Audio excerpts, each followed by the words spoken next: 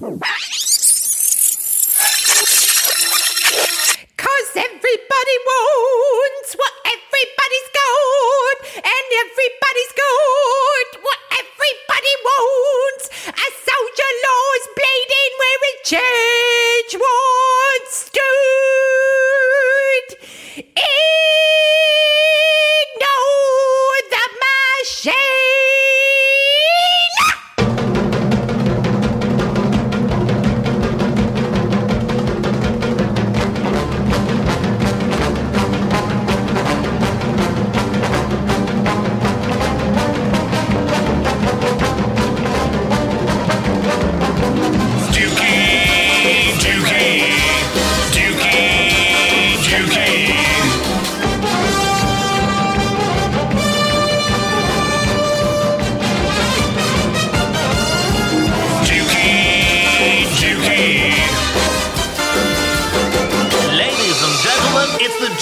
Radio show. Hello. With me in the studio, Sylvia Silversmith. Hello, everyone. And Marsha MacDonald. What up, peeps?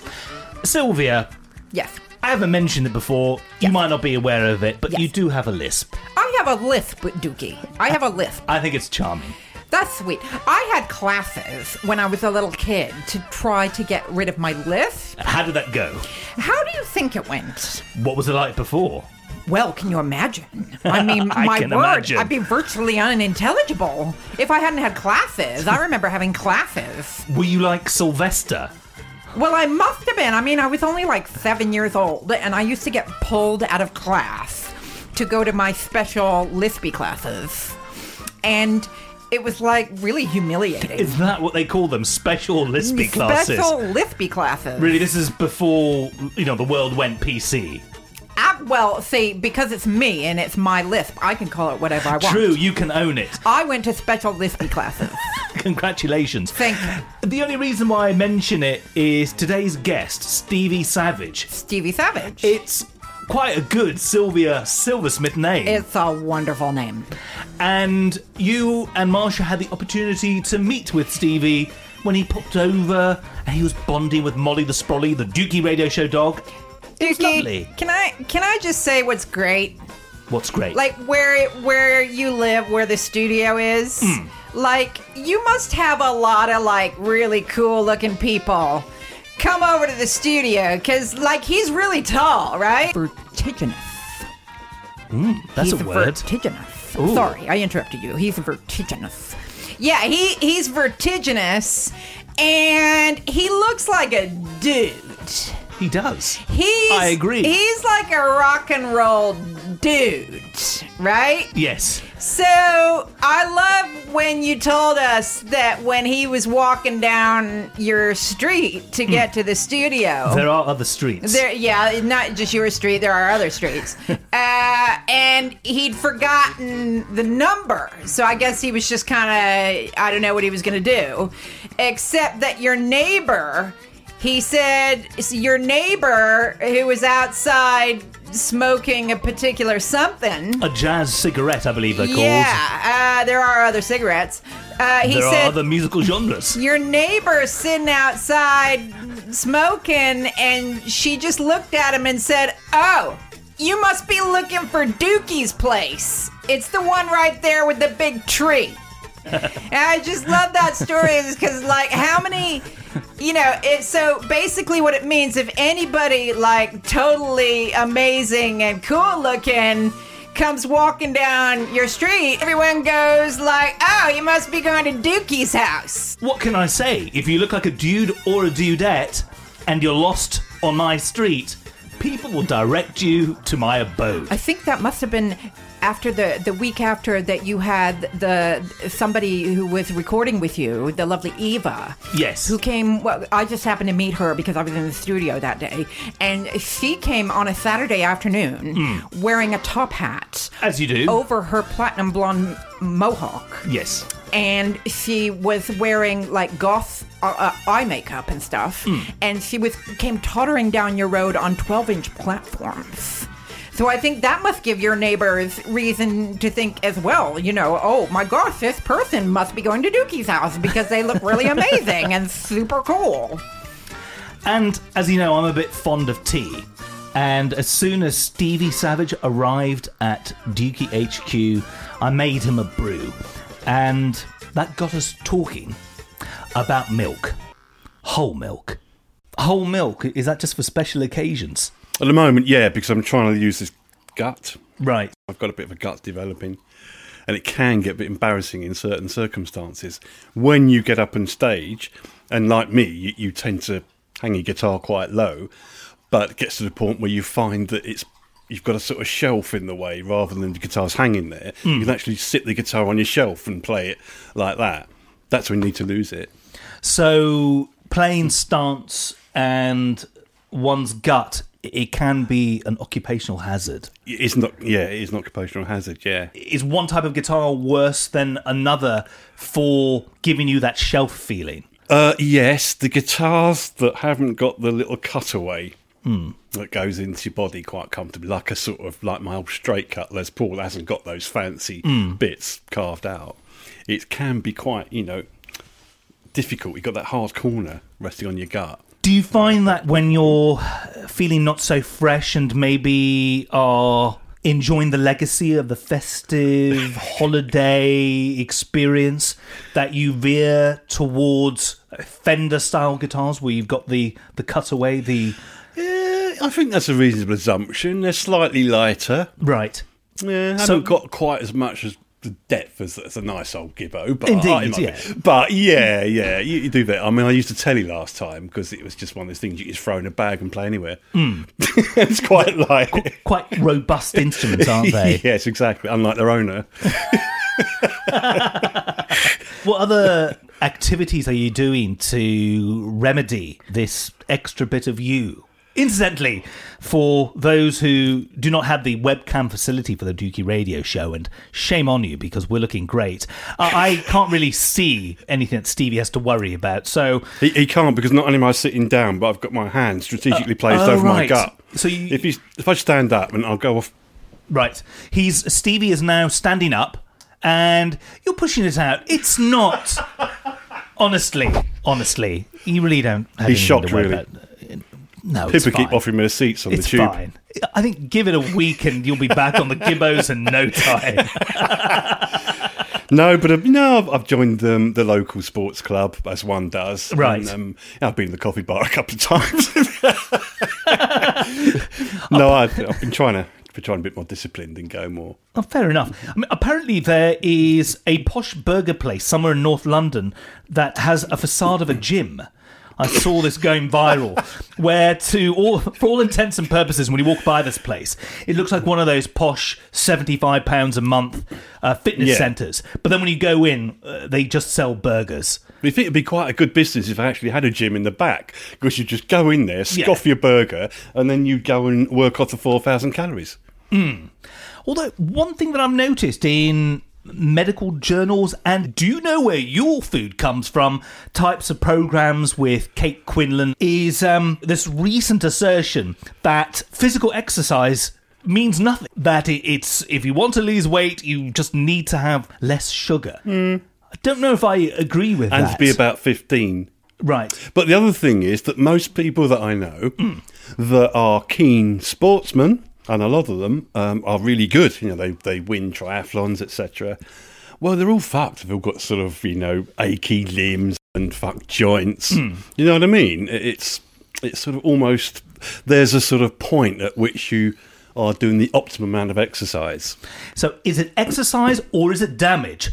On the next Dukey radio show, we're going to get a physician, a rock star, and an athlete to compare and contrast their respective aches and pains. You are a dog owner. You have dogs in your family. So this helps you to keep fit, no doubt. It really does. I do about 2 miles every single morning, pretty much without fail, even if I'm feeling shit, because it's such a good thing to do. Walk 2 miles at about 7 a.m. every morning. It's a great way to start the day. And then come back and have a cup of coffee, so I'm wired by about 9. The cup of coffee that you have post-dog walk, will that have semi-skimmed milk? That will normally have semi-skimmed milk, yes, dependent on progress made with losing my extra part. So fair enough. So in a way, you constantly monitor yourself with regards to keeping an eye on how you reward yourself. Yes, indeed. And of course, in the summer months, it's a bit easier because I go jogging around the park as well. Right. Which you can't really do in this weather.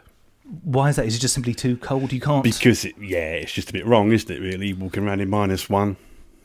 Isn't it? But I would imagine the listeners in, Alaska, You haven't got any listeners in Alaska. Well, okay, listen, if you're in Juneau or Fairbanks, contact us at Dukey Radio Show. We have listeners in Canada, and for instance, and they're very keen to tell you about how cold it is there. It's a character building thing, and I believe they You think they go running in the snow? Well, okay, I mean, fair enough, but it's not snowy here. No, it's cold, isn't it? It is cold and miserable. As an Englishman, obviously I'm a bit of a wuss as well when it comes to cold weather. I have a Canadian friend who's lived in London for the last 10 years or so, and he was saying to me just a couple of weeks ago, when it was a colder than usual London day, that the cold here, being that it's a wet cold, is a far more nasty experience than in his native Ontario. Yeah, I think that's true, yeah. And he said he found himself bundling up and wearing more layers than he would back in his native Canada. Well, it's a bit embarrassing. Our entire infrastructure completely breaks down. It's like a hint of ice and snow, isn't it, really? The wrong kind of snow, the wrong kind of leaves. I know. Oh, that's just nonsense, isn't it? I mean, at one stage, we had an empire here. How did the spirit of the Blitz turn into, I'm sorry, there's been a delay on the blah, blah, blah line due to the wrong kind of whatever inclement nastiness has, decided to unfold itself and unravel itself on London Live? God knows, just lost our backbone years ago, didn't we, really? We're still a nice lot here, though. Yeah. We're still very odd, I think. Is it the oddness now that has become our empire, meaning that around the world people are watching British films and British television despite linguistic barriers, cultural barriers, and is that now our export? Not that the Union Jack flies proudly across the globe, but that British humour and art are enjoyed around the world and everywhere. Yeah, I don't think anyone else does humour like the British. It's really quite bizarre, our humour. Very strange. Yeah. But what I've noticed, though, is definitely a trend of a lot of our actors and artists just going out to the States now because they're getting paid big bucks. And you've got people like Netflix and Amazon who are ploughing millions into these huge epic productions. And we're basically losing all of our artists overseas now, which is sad. There's just no budgets over here for things like that anymore. We're getting a little bit down on all things British. Well, it's reality, isn't it? That's what's happening. It is reality. Your musical career and development... Non-career. Your musical non-career and development has been multi-genre based and has many, many, many different strands. I first knew you as the guy that played guitar in Alien Sex Fiend. Oh, you did, yes. Yes. But that's just a small part of your life. It is, and also quite an early one as well, really, because that was just the early 80s. Obviously that's a long time ago. Indeed. Now. A lot of things have happened since that. When you were playing with ASF, as I have never called them most before. people call them right. ASF. Is that it's a common thing, yeah. Right. When you were playing those tracks in those days, incorporating kind of early electronica with some driving rhythms. It's almost early techno, actually. Absolutely. Thinking back.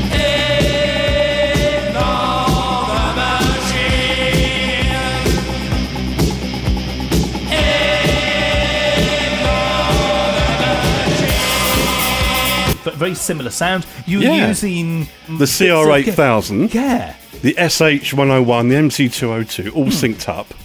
You get some quite amazing sounds. Absolutely. Because basically, when you're sort of young and extremely poor, like we all were, you have to be incredibly resourceful. And then because of that resourcefulness, that's when the creativity starts coming out. The trouble is now, when you've got things like Logic and GarageBand that do everything for you, You don't really have to be that resourceful anymore.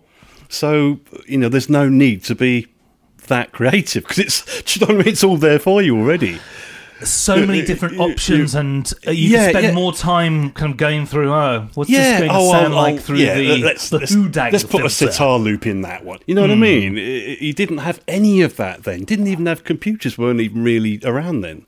So you had to just do whatever you did with the very, very basic tools that you had at your disposal at the time.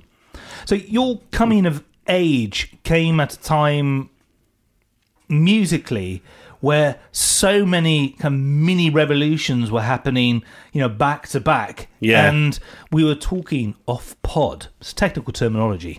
And you were talking about how, you played in seemingly kind of disparate, clashing genres. Were you conscious of yourself reinventing what you were doing, or did it just happen organically? Probably a mixture of both, really. So I think because the way it all started out is in the mid to late, probably about 76, I was looking for a band, and although I'd already had bands before then, ridiculously, because it's so long ago now, I ended up hooking up with Johnny, who became, the Alien Sex Fiend drummer. But years before that, we were in sort of, we used to do covers, we used to rehearse in some old cricket clubhouse in Waltham Cross with some ancient drummer who's about 24. We used to do things like Running Bear. Fart. He was an old fart, yeah. He used to do things like Running Bear and stuff like that. And but I didn't really like doing it. But it's all good practice, playing different genres. But what we really liked was sort of early metal, sort of Brit metal, basically. Things like Judas Priest and that. And I think that a lot of people that were into that sort of genre were into that genre because they were sort of angry young men. And heavy metal is a great thing. You just plug a guitar into a marsh and just bang out some power chords. And it's really satisfying when you let off some steam. Primeval thing. And so obviously we couldn't believe our luck when punk started taking off. And then we heard the Pistols, which is basically rock. Forget at this point about it being punk. We've just heard it as a progression of what we'd been listening to already, which was rock. It's basic sort of I think hard rock. Yeah, Nevermind the Bollocks is a great rock album. It's a classic rock album. It really brilliantly is. delivered by John Lydon. Fantastic delivery. Underrated as a vocalist, and Steve Jones, yeah. So obviously, we were sort of in a punk band at about the same time. We formed a punk band. We called it Rigor Mortis.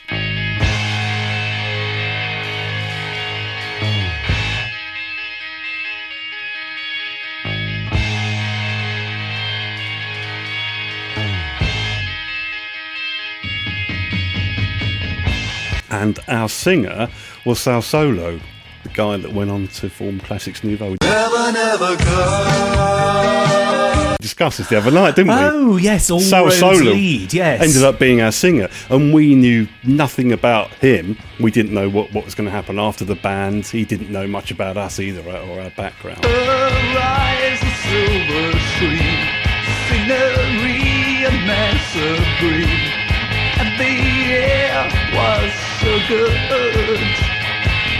Was he sporting that kind of alien look at the time? He was very odd. Head? He was very, very unique. And he looked brilliant. And he was a really good performer as well. He used to come on this great big long leather sort of coat type thing with completely shaved bald head. And he would sing. And then suddenly he would come out as amazing operatic falsetto, full power falsetto. I've never had anything like it in my life. Absolutely incredible.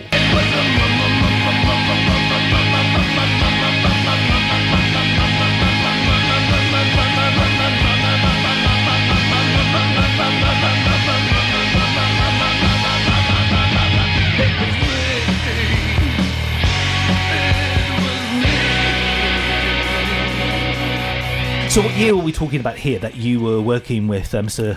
Well, that would be Classics about Nouveau? 77, 78. And we used to rehearse in a squat that a band, and this is all related, but a band called Charge used to squat in this house in Camden. And we used to rehearse and record in their basement. So we made a lot of the early demos in there and got sort of gig ready by rehearsing in there. Is that? Do you know what became of that place? Is it now £1 million house? £2 million at least. House? Yeah, at least. Yeah. In quite 36 years, it goes from being a squat into a multi-million-pound heist. At that point, you would not have been able to imagine that. It was like, toilets full of shit that didn't flush, no running water. Glory holes? All of that. Well, probably, yeah, but you couldn't see them because it was dark. It's a dark room, no need for a glory hole. All sorts of things, those speed freaks and everything was all going on there.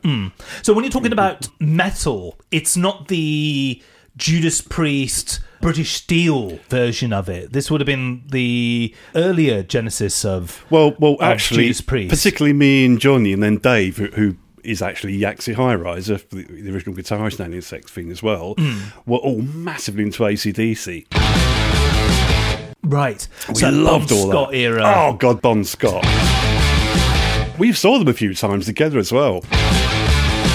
So we were sort of quite influenced by all this.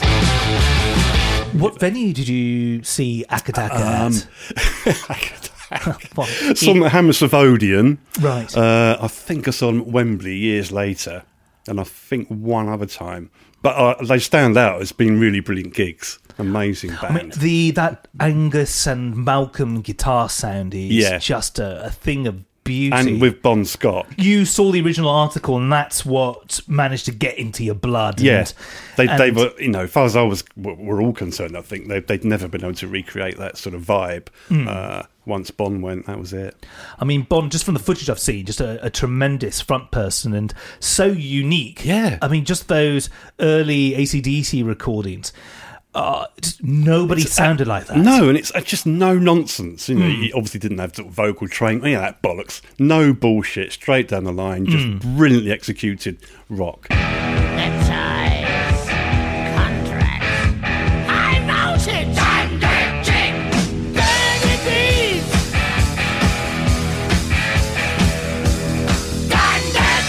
Something that only Scottish-born, Australian brought up people could produce. Well, about 120 of them, weren't there, in that family? Goodness, they've given us rock classics, garage classics with the easy beats, and disco hits in the form of Love Is in the Air. My goodness, the whole extended family of what the Young Brothers have been involved with. It's a tremendous thing. Yeah, George Young. I mean, there were loads. I mean, even now Malcolm, sadly, isn't able to be in the band anymore. They've got some, is it Scott or Steve?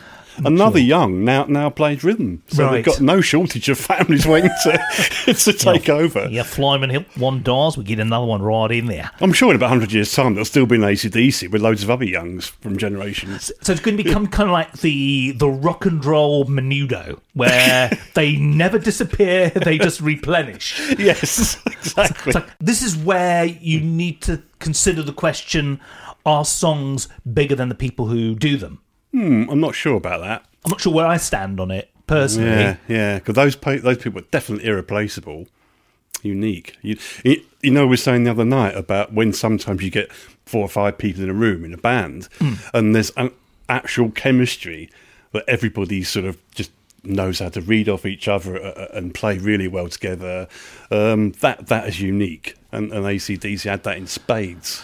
I think chemistry has become a bit of an anachronistic word in musical terms. I think because we live in a time where it's just so commonplace to chop up recordings and to move tracks around and to quantize stuff, that the niceties and the very things that deliver character to a vocal delivery or to a drum track or any aspect that's involved in creating the sounds of a band, they're now so easy to manipulate, and it's so easy to make things perfect that you lose the spirit of what 2, 3, 4, 5 people in a room can do. And I love technology, and I can talk about software and plugins until the cows come home, but I can't deny the fact that seeing a band and hearing a band at full tilt live or in a rehearsal studio where it isn't about staring at waveforms. That's still a thing of beauty to me. Yeah. I just hope that I'm not, and that we're not in the minority. No, I mean, we used to have jam sessions around my house, and we used to start about 2 a.m. I'd me on acoustic, a friend who was a really good banjo player, and another friend who's a really good mandolin player and guitar player. We used to do all this old ancient blues stuff and just jam around, and there's nothing like that organic sound of just 3 or 4 people just playing instruments.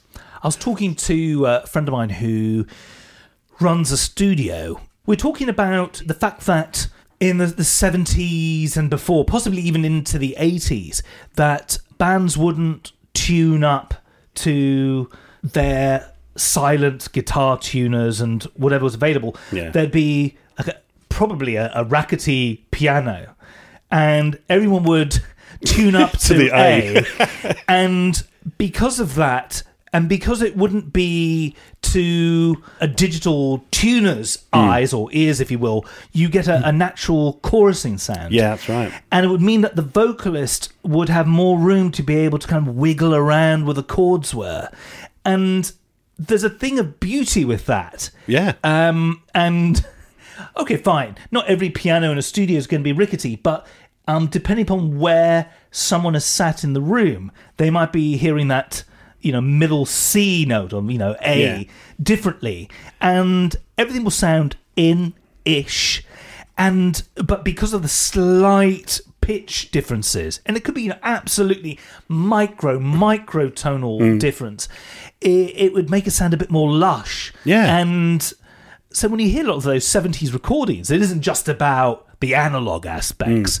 It is about how people in a room were tuning up and how singers would approach pitch would be different. Yeah, although some of that was deliberate, wasn't it? No, well, yeah, there is that. Sometimes there was a deliberate slight detune when multi-tracking to give it a big lush fuller sound. Oh, absolutely. Yeah, the kind of the early kind of chorusing effect. Yeah. There's a time and a place for chorus, I think, but it can't be misused. What use of a chorus pedal do you like and do you rate?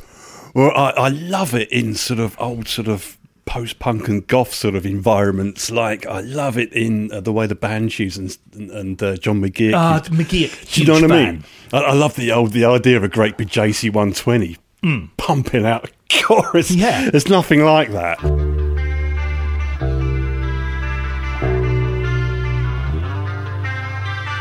That's acceptable. You can have that. But I mean, for me, the Pretenders, James Honeyman, the Pretenders, Brass and Pocket. Yep. Talk of the Town. Early Police. For some strange reason, it's people don't like to talk about the Police, and they've become a bit of a dodgy reference point. There was just something annoying about them, and I used to see them as well back in the day. And there was something that I didn't engage with them. Do you know what I mean? I think maybe they're a little bit up their arses. I don't know, but there was something not quite right about them, and also the fact that I don't like white reggae much either. So, people like UB40. Yeah, I mean, some people can pull it off, but the whole kind of cod reggae thing didn't do it for you. No. That was a thread that certainly you can hear on each and every Police album, to be fair. It's just quite strange that you can have a band who were filling out stadiums, back in the day, until they split as big as they were. People don't like to talk about them now. No. It's quite strange. Well, also, they were sort of pulled along by the whole punk steam train thing, weren't they? They weren't really punk at all. Loads of bands weren't punk, but they still managed to do quite well out, the punk moniker. Absolutely. I think the idea of being a trio, number one, number two, the early look that the Police adopted certainly was quite a punky. Oh yeah, definitely exploited it. Unfortunately, also spawned loads of really shitty bands playing white reggae afterwards. I was in one or two myself, actually. Oh, really? Well, no. Were you ever in Men at Work? Fortunately not. Perhaps being overly obvious with specific types of musical influences can backfire on you many, many, many years later. Yeah. But back to the chorus pedal as a conduit for discussing things that pump your nerves At this musically. point, I must tell you that I've never actually owned a chorus pedal. Really? Yes, really. But I used to love my Ibanez flanger. I used that a lot. I think that's much more acceptable, a flanger. Right. I mean, it's far more of an in-your-face and weird sound effect. I'll give you that. Yeah. We were talking about the Banshees just a moment ago. I've heard through the grapevine, and that grapevine was actually you telling me a few weeks back, that you once auditioned for Susie and her Banshees. I did. Tell me more. What was that like? Is this? I presume this is post McGeoch's departure.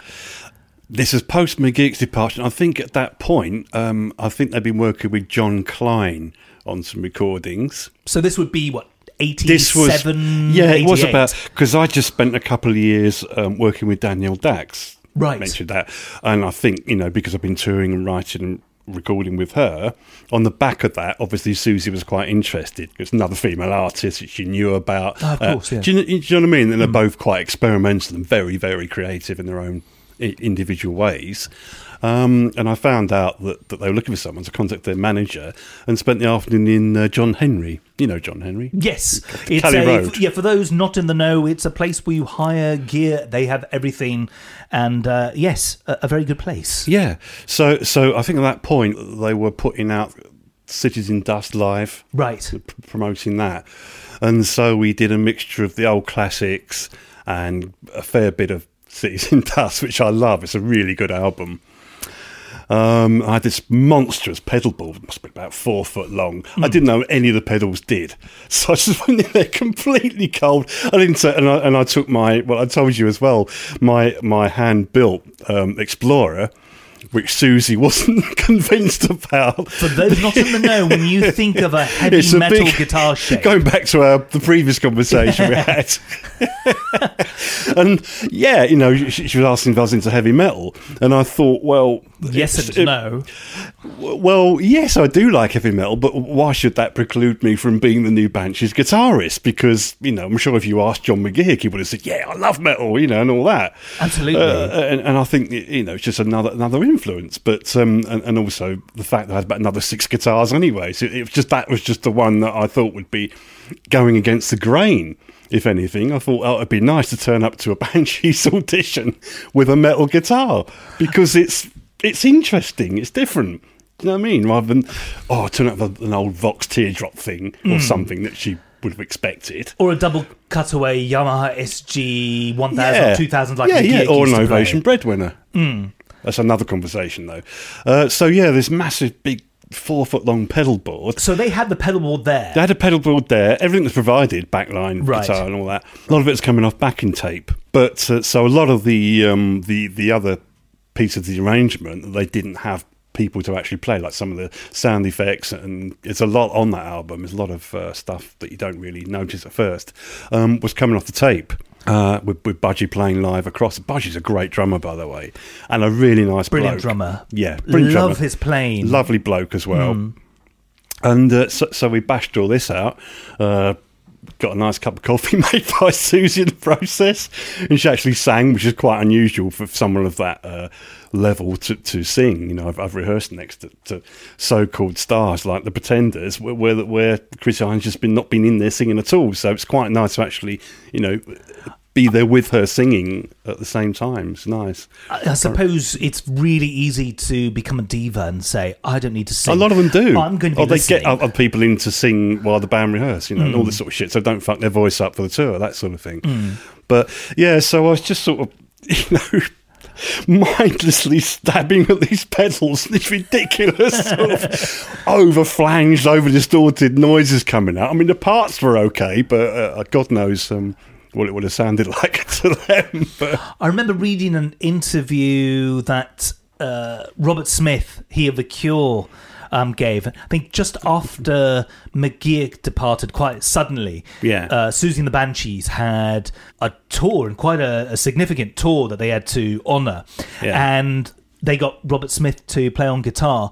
And basically, I'm pretty sure he may have, similar to you, had McGeoch's pedal board. I think he disappeared. I don't know if it was the same one or not. It very well could have been. And Robert Smith, who by his own admission at the time was in a bit of a druggy haze, realised that it might be beyond his mental faculties at that time to think about, what patches to use and which pedals to use. It's and as which bad as order. learning the actual arrangement. So he just pressed each pedal on. And he said, as it turned out, that seemed to be the Susie and the Banshees guitar sound, and people were very happy on that tour. It was a serendipitous use of pedals. There may have been a chorus pedal in that setup. Oh God, there definitely was, because I remember it clearly when we did Dear Prudence, and I thought, oh God, I've got to get something that at least is approximately a chorus. I sort of practicing tap dancing on these fucking pedals till I found something chorusy, and I just stuck with that, and we banged through Dear Prudence like that. Obviously, you didn't get the gig, or else I would know you as, you were in Susie No, and the Banshees I didn't, for a while. because they decided to stay with John because he'd already been working with them. I think it's probably that they were already familiar with them and they were friendly and everything else, so they knew they could work together. So he was with them for a while, but not that long, actually. Right. And I think it wasn't that long after the band, they disbanded, was it? To be a quintessential 80s goth come indie concern like them meant that as soon as the 90s arrived, it was very easy to be not so much a band doing cities in dust as much as a band being left in the dust by grunge and everything. That was a dodgy, almost Simon Bates style link there. I can sense your discomfort when you said it. I committed to it, and therefore I should be applauded. But I'm aware it was bad, and incidentally, I'm not going to edit that. So fuck you. But they were left in the dust genuinely, though. Because, they were. But I do think Susie did the right thing by breaking out on her own and being quite bold with her new material. Some of it didn't always work, but she knocks out some really good stuff on her own. Absolutely. If you look at the great artists, they've all tried to progress and evolve their style and try different things. I think if you spend too much time in your comfort zone, something has to give. I mean, ultimately, and with the possible exception to the rule being, the AC/DCs of the world or the status quos of the world, Rick Parfitt, may rest in peace, you need to go off-piste, musically, or else something will suffer and you can become a parody of yourself really, really easily. But if you look at the career trajectory of, say, I don't know, Peter Murphy's solo career, he of Bauhaus fame. Yeah. I mean, the musical direction ended up being quite different from the, let's do this all in one take, who cares what the faders are, Bauhaus sound, to some very, very, kind of pristine, very well produced early solo releases from Peter Murphy. Yeah. You mentioned Chrissie Hynde earlier. Did you audition for the Pretenders? Or no, it's nothing like that. I was at that point. I think that was probably in the early 90s. I was in a band called Stone, who actually was sort of quite a good hard rock band.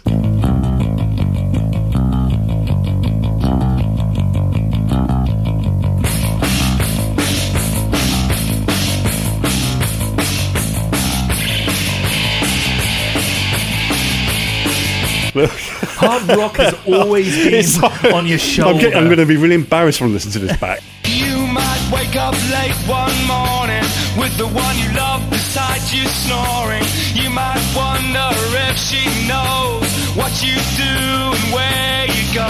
Go! But anyway, so I was in a band called Stone and we used to rehearse, I think it was off Holloway Road. And Backstreet Studios. It might well have been. I think the Specials were rehearsing there as well. Backstreet Studios. Yeah, and once or twice, Pretenders were actually next door, in the room right next door. And I thought, that's interesting. I'll go out and see if I can make a twat of myself.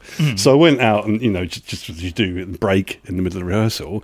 And she'd always be out there on her phone, walking around the relaxation bit on her phone, and you could hear the band just practicing. I never actually once heard her sing anything with the Pretenders. So I don't know if she did or not, or how in fact they ever, got good if she didn't sing with them. But goodness, and she could record that though, and then practice at home with it, couldn't she? Absolutely. I suppose she wouldn't want to. Fuck her voice out. Yeah, but I mean, to be fair, because what rehearsal places are like. I mean, it's not great for a singer, is it? No, and PAs the PA systems invariably, unless you pay like £100 an hour, the PAs are usually a bit shit. It was room number 1. I know the room well. Despite that, the PA was still surprisingly underpowered. Yeah. You might feel justified. That's it, you're justified. You can do as you please. Satisfy your needs. Now I hope I made things crystal clear. It's no good telling me things there. I only look as though I hear. Only I know the end is near. I got your number, and I'll be calling. I am as bad as my word. I bring thunder, so quit your stalling. Don't tell me you heard the call of the wild. Every man, woman, and child has heard, yeah, hear it, come on, this is the call of the wild.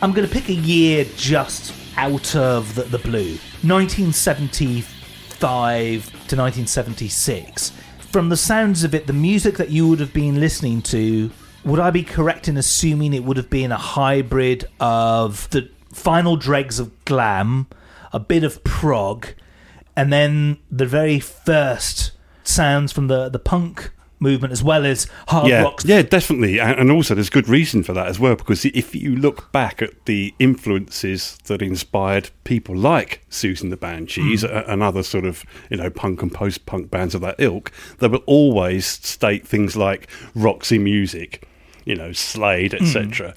The Bowie, maybe, and all those influences are there for almost all of the sort of punk acts that I knew about at the time.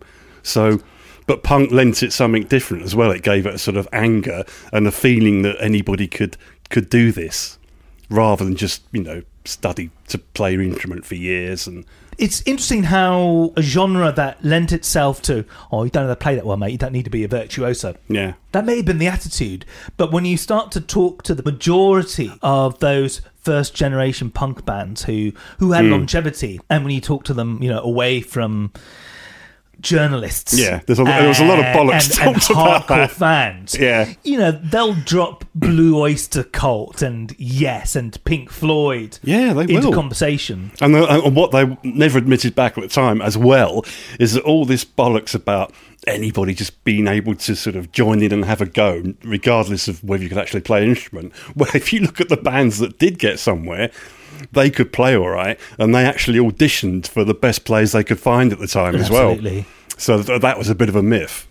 I think it was certainly a great yarn to spin, and the Malcolm McLarens of the world and Bernie Rhodes of the world, certainly like to get a headline by talking about these uncouth folk who can't sing or play, going out there and making a difference. And it's not to say that they were kind of refined musicians, but they could certainly play. I mean, in the case of the Damned, I mean, they even had Nick Mason from Pink Floyd produce one of their albums. Yeah, that's right. I don't think it worked out that well, did it? I can't remember now.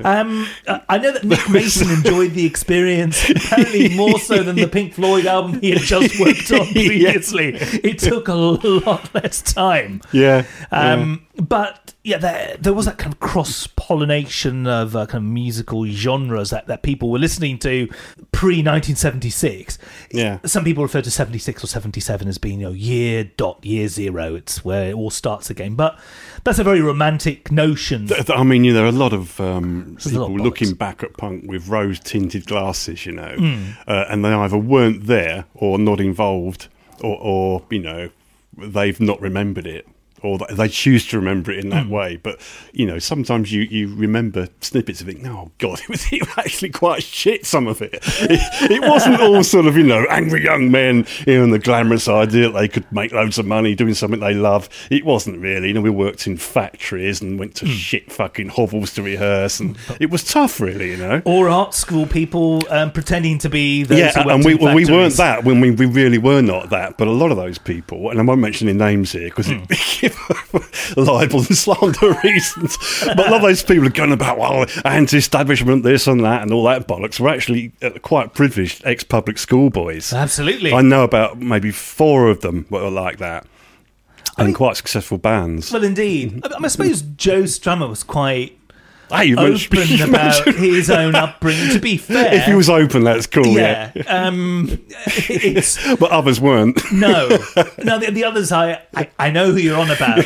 But I mean, Joe Strummer, I think the whole idea. I mean, he was born in Turkey to I didn't even know that Foreign Service father who himself was born in India because he came from a similar background himself. I think with Joe Strummer, weirdly for him, rather than the ex-public school background, is how quickly he went from being this Guthrie-influenced pub rocker 101ers performer into the Joe Strummer that we know and love from The Clash. I love The Clash. I do. But he... What's sad is all the people that he played with and that he knew around that time, as soon as he decided to jump on the punk bandwagon, he didn't want to be associated. But then it's ridiculous. I suppose he would have been seen to have been fraternising with the enemy. Well, yeah, but the thing is about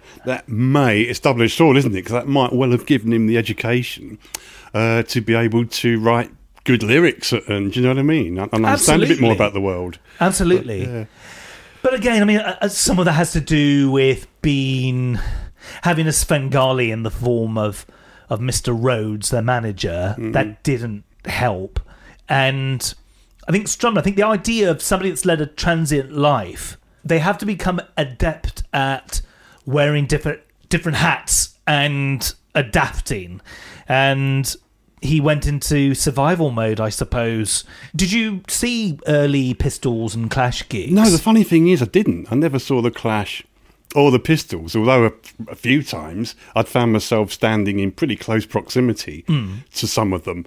I remember one incident, if you don't mind me going off a slight tangent briefly. Please. Here. We love tangents. That I was in the, I think it's now Coco, I think. I think then it might have been the Music Machine. And then it became Camden Palace. Then it became Camden Palace. But I think at this point, which should probably be about 77, something like that, I was standing downstairs at what is now Coco, and I saw Sid and Nancy in the sidebar downstairs with this fairly irritating photographer. It was probably a press photographer, but I don't think he had any sort of pass or anything to do it. And he's actually hassling them quite badly. I was actually finding myself getting irritated to the point where I was going to say, look, just fucking leave them alone. They're just trying to enjoy a drink, But I didn't have to, because after not very long, Nancy attacked him. And then Sid joined in, and then she was stabbing a fag butt on his arms. So, really? Yeah. Oh, those days when you could smoke in venues. And I think around that time I saw him, I was standing sort of next to him at the bar, I think it was the Roxy, I think it was. And I was so close to saying something to him, but he looked a bit out of it. And he had such a reputation for having to live up to all the hard boy stuff, that you knew that he would just, could fly off the handle. It was quite sort of unpredictable. So you couldn't just go up to them and say, "Oh, Sid, I love your work, brilliant bass playing." You're a bad bass player. You just would be, it would be so ill-advised.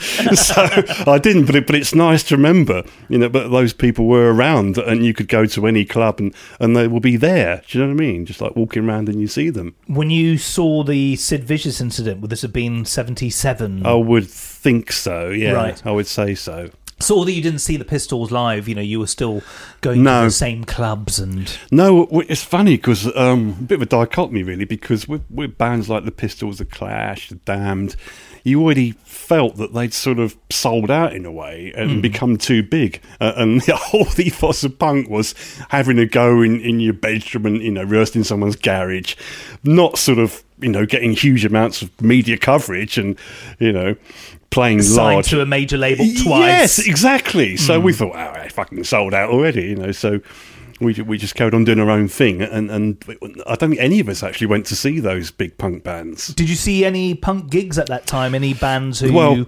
saw some of them before they sort of broke big, like Generation X, Banshees. Saw them a few times. Right. Saw X-Ray Specs quite a few times. All those Rosillos. I've got connections with both of those last ones, by the way. Indeed, that's another story about X-Ray Specs. But, so all those bands we used to see before they sort of broke big and at marquee level. When the marquee was good and it was like a bit bigger version of the 12 bar, had that massive, sticky floor sort of atmosphere to it going. It was a lovely place. And I suppose in Wardour Street. When you were seeing Generation X and Susie and the Banshees, in those days, they were probably, either hitching their way up or jumping on a train from Bromley to get to the music venue. There was not a lot of money being piped into their respective concerns. So it would have seemed honest. It was. I'll tell you what about it, though. There was definitely that sort of slight thrill that you get when you see something that's happening. Do you know, there's a scene that's happening. Do you know what I mean? No, and exactly. you go and see a band, you get almost like the hairs on the back of your neck stand up because you feel like you're right at the beginning of something that's going to be really big and really interesting. Although you didn't think that 40 years later you'd still be seeing these people, in the press. They were doing something right. Yeah. I suppose. And little did you know that you'd be auditioning for one of those acts 10 or 11 years later. That's right, and little did I know that one of them would have stolen my lead singer either. Of course, tell me more. Well, I was in this band that we mentioned about half an hour ago called Rigor Mortis. It was actually quite a competent punk band. We were really good at what we did at the time. It sort of almost should have been one of those punk bands, but wasn't. But the singer was Sal Solo. This guy who we didn't know much about. I think he just answered an Addy Melody Maker. And so we always rehearsed in this squat. And so that was going quite well. We recorded about 3 demos, I think. And we're starting to get a bit of interest. But then he came in the pub one night. We used to go drinking the Duke of Lancaster in Barnet, which is a really good music pub. He came in there one night and said, "I've got some bad news, guys." And we're thinking, oh my God, what's that? He's going on holiday and he can't make the next gig.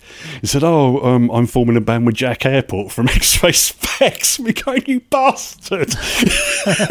And that band became Classics Nouveau. Of course, Classics Nouveau really is largely X-Ray Specs with a different singer. Yeah.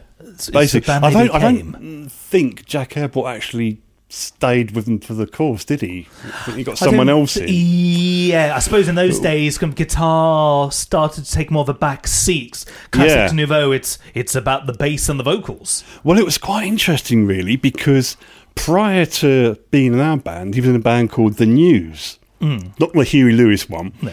These were actually quite good. They were sort of another band that got sort of caught up in the punk thing. They'd had a properly sort of financed album they recorded, and it was really good. I've still got that as well. It's really, really good. But I don't think it ever actually got released. So after that, he sort of came to us and obviously hoping that we would do something interesting, but didn't. But then he went on to form Classics Nouveau, which was a real departure from the sound that we were. We were sort of quite hard sort of quite dark lyrically. Rock, really. Rock sort of gothy, sort of rock with a dark edge, but still very obviously punk. That combination would make me think The Mission, possibly, or it wasn't as New twangy. Model Army? It wasn't as twangy as that. It was more Ramonesy. Oh, right, okay. If anything, I would say it was like a sort of cross between the Ramones and the Buzzcocks. It was quite melodic, but quite 4/4 straight down the line. And then when we heard Classics Nouveau, we thought, what the fuck's this? Because it was basically almost new romantic, isn't it? It definitely falls into the post-punk camp. Certainly, yeah. They would easily get lumbered with the Spandau Ballets and the Duran Durans of the world. Yeah, definitely. Aesthetically and sonically. So it just made me think, maybe he was never really... I don't think he was ever really into what we were doing. It was like a stepping stone for him to move on and do his own thing. And then, of course, after that, because I think Classics didn't last that long anyway, like 2 or 3 years, something like that. Then he went solo and went very, very religious. Then he went to remember he went to this small town in Italy called San Damiano. And there was some sort of, it was a chapel or something, a monastery or something like that. And there'd been some sort of disaster. So he released this single called San Damiano, which actually did really well in the charts. And we're talking about 79, 80, something like that now. Right. And I think he used all the proceeds from the sales of that to send back to San Damiano to help them out. So it's quite interesting, yeah. He's really, really religious. Right. Do you have any idea what he's doing now? Have you? No. I met him getting out the lift at Warner Chapel when we were recording some demos there, and he said he'd been producing Under Two Flags or something like that. Something flag, Black Flag, or Under Two Flags, I think. So he'd been getting into production. He'd been doing a lot of production work at that point. But I think he'd stopped performing as an artist around the same time. I guess he wanted to get into production. I think he does the occasional show now, but I don't think he's all that busy. Right. I suppose they're one of those bands who could easily jump on the revival bandwagon in the same way that ABC have done recently. Although ABC have put out new material, but they're those rewind here and now. Yes, we're still new romantic-y and see us types of festivals going on, and certainly. They're a band that's so era-specific. Mind you, something tells me that they probably broke up in a coke-fueled haze. Classic or implosion, yeah. I can't imagine Sale taking coke, to be honest. Really? Very, very straight-laced, yeah. It was so straight-laced, he took exception when we called him Penis Head, but didn't really show it. But if you've shaved your head, that... Well, I think it warrants it. I think that's legitimate. Right. To the point where I actually considered getting a marker pen and drawing a gland's eye on top of his head. But that's probably one step too far. Yeah, you don't look like your Brenner, you look like a cock. But I do remember him turning up to rehearsals in a brown Avenger in a Hellcar. Do you remember them? Right. So, Hillman Avenger. So I mean, he was aware of his look, and there was a bit of affectation to massive all that he did. Yeah, most definitely. He was a great frontman to have in your band. Really good. So in between that band, Rigor Mortis, and ASF, Alien Sex Fiend. Yes. That's roughly a 4-year period, 3 years. There is the period of, and funnily enough, I was a little bit busy in that period. I was in a band called at that time 1159, and there was another band called Fireworks. There's sort of a connection, and the rehearsal place. Just flitting back briefly to rehearsing with Sal, was in this squat, which Charge lived in, this punk band, who were doing all right. They had an album out, a couple of singles out, were doing okay on this sort of underground scene. They may have broken through, given a couple more years, who knows? But it all sort of imploded. And they decided to carry on, but change the sound of the band and with a different lineup. So I came in to Charge as a guitarist, and they got a new singer in called Moose. So it was nothing like Charge sounded. This really was quite sort of gothy. A friend of mine, when he heard the demo, once referred to it as an uber goth band. So I bet it's not far from the mark, actually.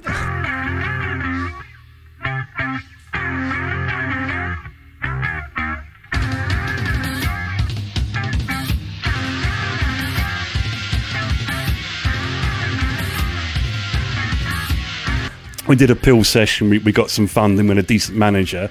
It was going all right. We got offered a publishing deal, did a couple of tours, and that was going quite well.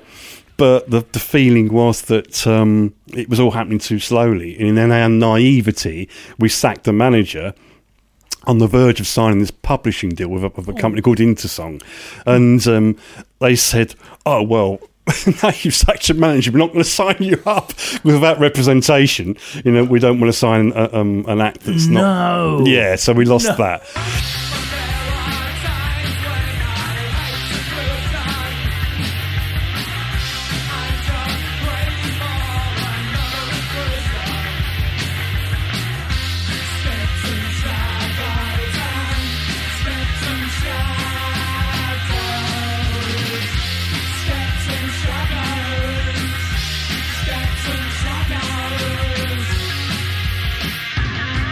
And then, and I was all for sort of carrying on because I actually really liked that band. It was like again, a sort of metally sort of. It was like a sort of metally sort of Susie and the Banshees with overtones of Killing Joke as well.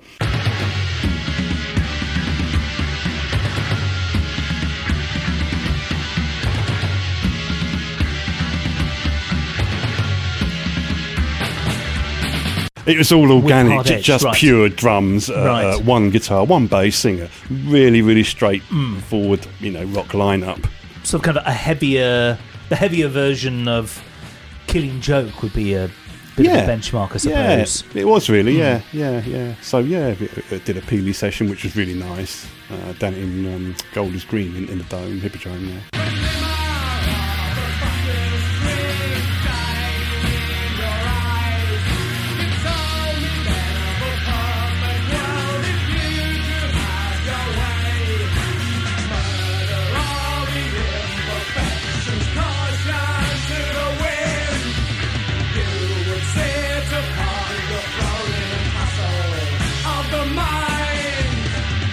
And then, so that sort of imploded as well. And then I ended up in this band called 1159, which was another interesting band because it'd been there for about 6 months and the drummer killed himself. I think he was an addict as well. I think he was overdosing or hung himself, something sort of iffy. So we got another drummer in. So that wasn't the greatest start. And then we carried on for about a year. And then...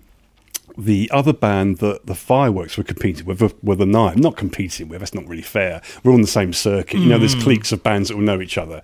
Well, there's this other band called Knives, and the guitarist in them and the keyboard player in the band I was in fucked off and ended up in Then Jericho.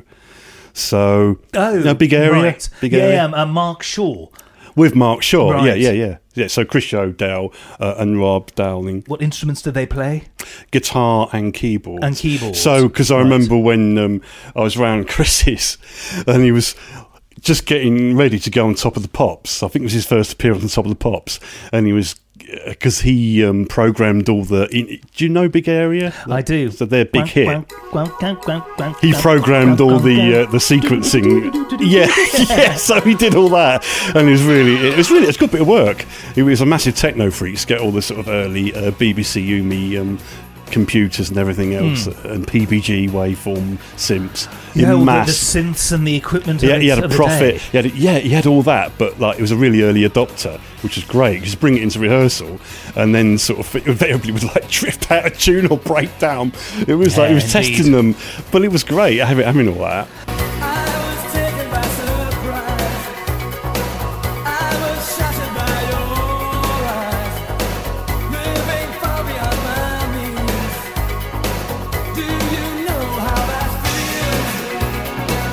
The backing track to Big Area is great, and it's because of those sequence parts that the track really drives it. Absolutely. Yeah. Because if you heard the song without that, it's a decent track, but it made Then Jericho at that time sound modern.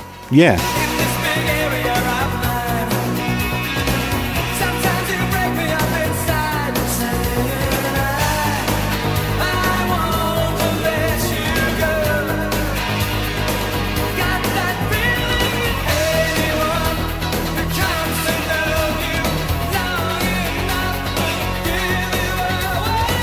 guitar-based rock was not getting a lot of radio play at and that of course, time. the other guy, Rob Downs from Knives, was responsible for all that sort of meaty guitar. He had his Charvel, that big solo.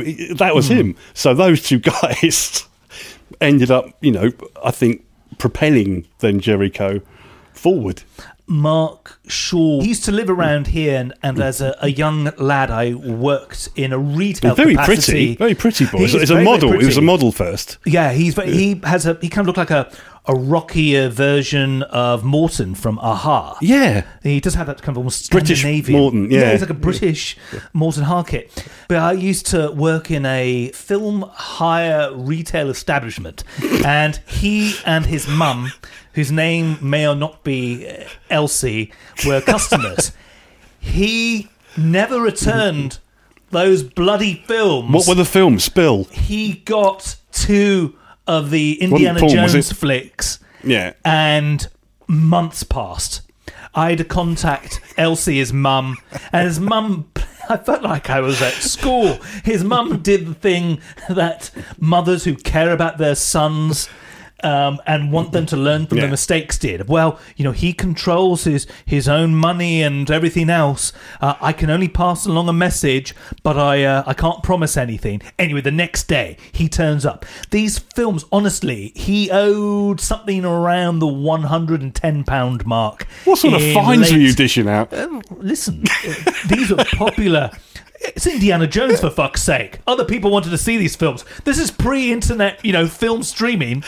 And that Mr. Big Area, rock star, he could return them months earlier. Yeah. Anyway. Within a small area. Yeah. So he runs in and goes, "Oh, hi, Anne. I'll pay for these later, all right?" Runs out. He never, ever paid us back. But he at What a least returned the bastard. films. It may or may not have come out of my wages. And then the company ceased trading a couple of months later, legitimately. Yeah. So I think I know who you mean as well. Yeah, and basically, Mark Shaw, he was to blame. He was to blame for them going under. No way. But he, just how he came in, he did the, right, there you go, I'll pay you Monday.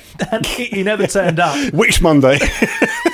And then, weirdly, the following year, he was recording at a studio in Victoria. Was it Trident? Is that the studio that was there?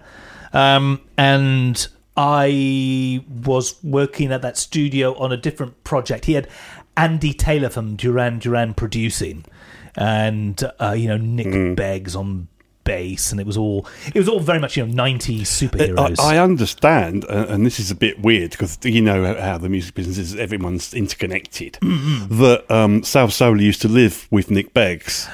It makes I sense. can't say whether that was in the biblical sense or not because I don't want to, but he did. I don't know either. To be fair, though, it would have been literally in the biblical sense because Nick Beggs is a devout Christian, Right? quite hardcore religious. Yeah, that would make sense.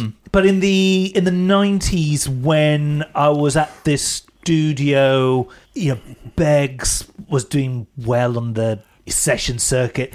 He still have the funny hair. Yeah, he had really long hair at the time. He decided to adopt a Nazarene look. What's that sort of he looked like a blonde Jesus, and he just had got off playing Like Kurt Cobain then, really?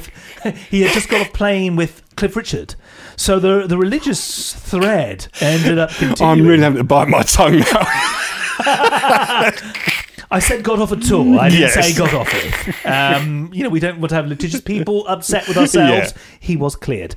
I left a note for Mark because he was going to be coming in the next morning to do some tracking, some vocals. Yeah. It's Andy from the video shop.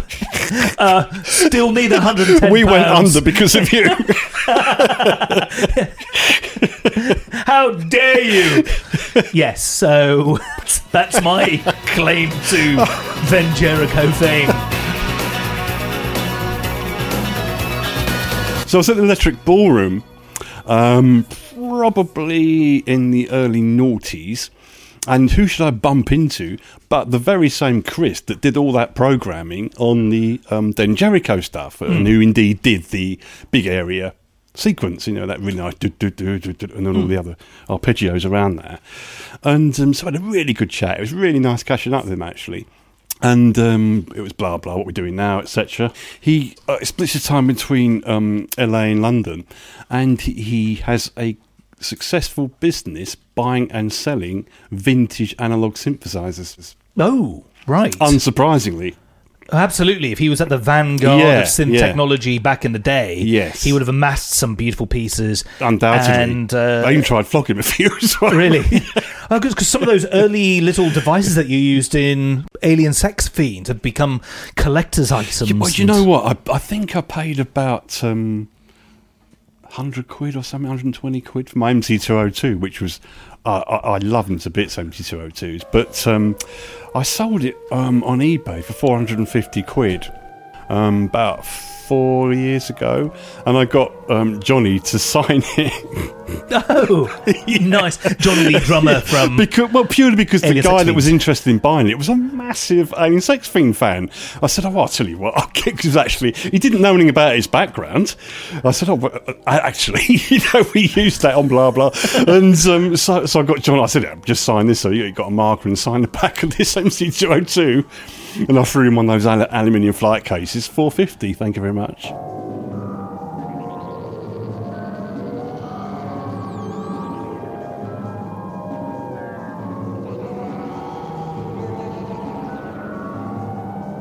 Nice. That's what they're worth now. Probably about $550 now, I reckon. Because Chris bought the SH101, Nick's missus, when she joined the band. She bought an SH101, which I didn't think was quite as good because of the lack of step-time programming facilities. But you have the sounds, but the programmability is not as great. No, because I think you could save all of those sequences as well, but on a cassette, in those horrible long beepy tones. You could save it in kind of pre-floppy disk sort of went, days. That's what it sounded like. The long tone. Oh, goodness. Can you imagine having to use that stuff like live? Well, you probably did use the stuff live. No. Right. Are you able to dispense with it? No. I did about, a couple of gigs, I think, with them. And it was all... There was none of that, really. That came in shortly after that, and it all sort of completely changed. Yeah, I was only with them right at the outset, really. Recorded a demo or two, wrote some stuff using that very setup, the CR8000, which Johnny, that was like his baby. It was so exciting when he brought that back to the flat. Oh, CR8000 is like a sort of huge mega computer thing that he'd never seen anything like it before. But except 90% of the ribbons were Latin, so it's all bossa nova and cha-cha-cha. Yeah, and doing the kind of music you were doing probably didn't work. But with heavy metal guitars over the top, which worked really well. And then Youth came to the flat, which was by then called Fiend Tower, you know, from Killing Joke. Indeed, yeah. And he used to bring over all these cassettes from when he visited New York and did work over there. And he ended up producing Ignore the Machine, which was not me. I'd long gone by then. It was about a year after I left. And but if you listen to that, you can hear everything that we've just discussed. You can hear Johnny's CR8000. You can hear him playing along to it with his proper, real drum kit.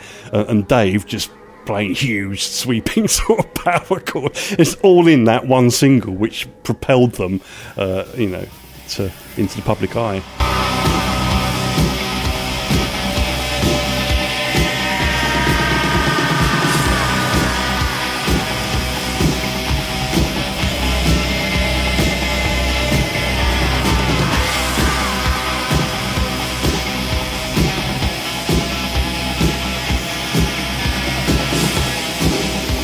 I'd met Johnny before I'd met you. Oh, yeah, you did, yeah. Through the most random of reasons. I was in a band and we were just about to do a European tour, Germany, the Netherlands, Belgium.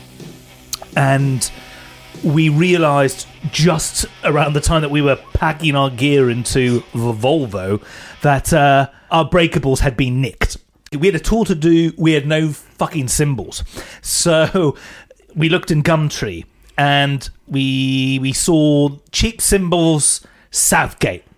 and put Molly, the Dookie radio show dog, in the Volvo, and the lovely drummer Welshie and myself went up there, and we met Johnny, who was absolutely lovely. And he was staying at his sister's flat at that point, wasn't right. he? Yeah. And he had like a garage full of bits of drums and drum kits. He had the deepest snare drum that I've ever seen.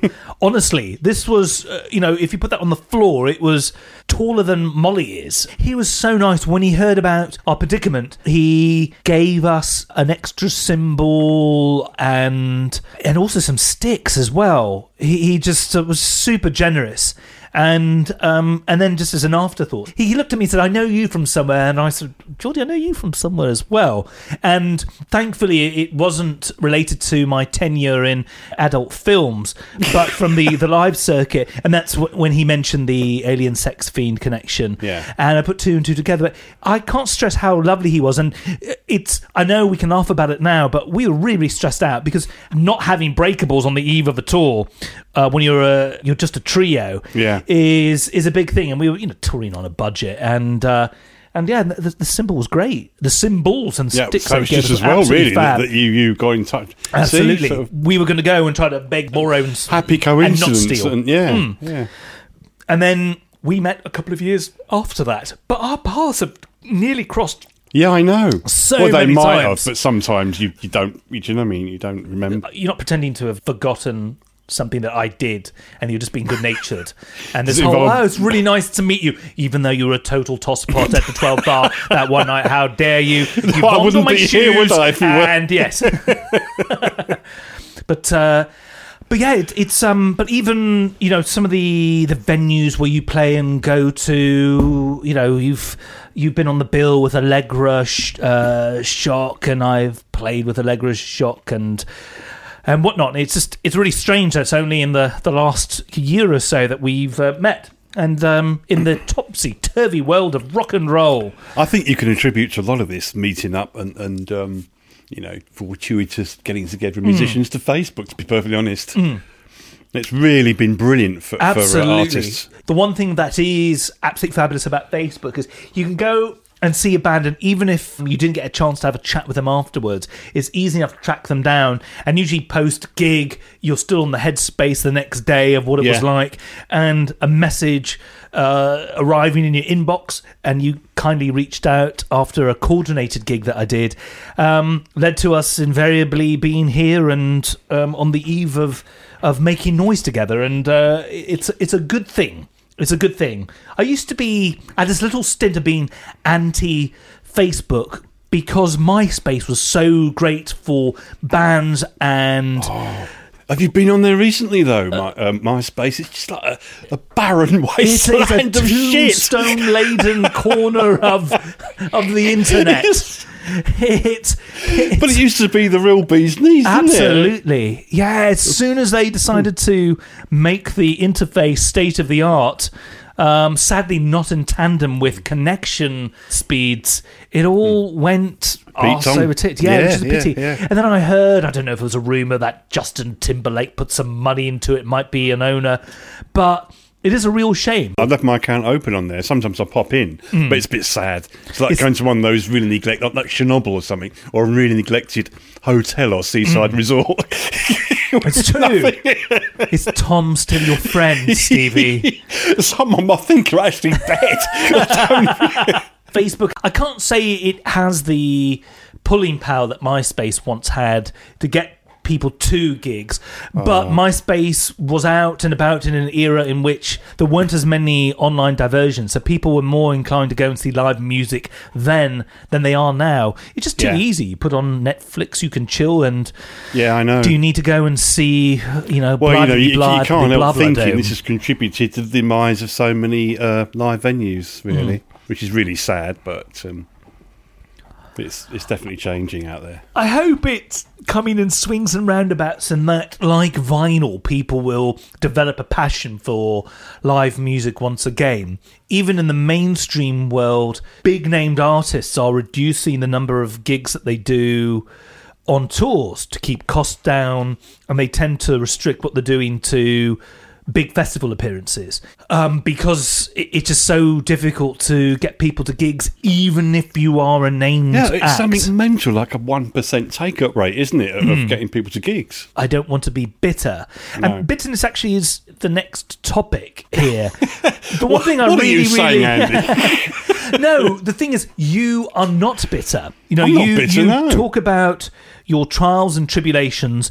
You do it with a great sense of humour. And self-deprecation. Yeah, and you see the funny side to it. Yet there are far too many musicians that I know, some of whom have enjoyed wonderful careers, who have become incredibly bitter and incredibly judgmental of people and incredibly precious. And not that there's anything wrong with being precious about one's currency or one's pedigree, but if it's at the expense of being able to grow as a musician and at the expense of being able to do what you love doing, you are creating your own war. And I think it's great to see a player of your pedigree who's actually nice and who isn't those fucking cunts.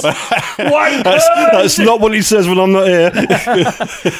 Have you had dark moments of the soul, or do your dogs Of and a love course. for playing keep you happy? Every musician in the world has moments where they can't help but feel... A prolonged moment, apart from those brief moments of I don't know if I can do No, it the again. secret... No, I think, again, we may have discussed it, I can't remember, but I think the secret of trying to be as happy as possible in the time you've got is to have more than one interest. If I just played music and I was totally blinkered, like, you know, a lot of people that I've talked about already, and some people that I don't know that are successful, have got there because they are totally, you know, single-minded about it, totally self-obsessed and blinkered to the point where all they think about and do, and do you know what I mean? The whole life centres around themselves as an artist or the act that they're involved in at that time. One of the ones I've mentioned like that. But that's not the road to happiness. I think you have to have things around that you enjoy. Absolutely. Like, you know, keeping pets, like we've discussed previously. You know, all the other things we've discussed. Martial arts, keeping pets, all sorts of things, and just enjoying nature and life in general. If you don't do those other things, I think it's not the path to happiness. You've got to be careful what you wish for as well, because people think, oh, it must be so glamorous going on tour. I mean, it's fucking not shit. It's like 8 hours in a poxy fucking van, getting to some horrible venue where people are rude to you, standing around for hours. You know, believe me, the bit that's really good is the on-stage bit. And some of the after that bit. The rest of it is pretty shit, quite frankly. Charlie Watts, to paraphrase what he said, 5 years playing, 45 years hanging around.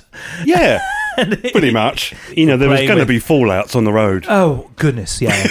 It's why North American tours in particular, or any long tour that you do, leads to so many breakups, because you have so much, not so much downtime, as much, just time, 12-hour commutes between gigs.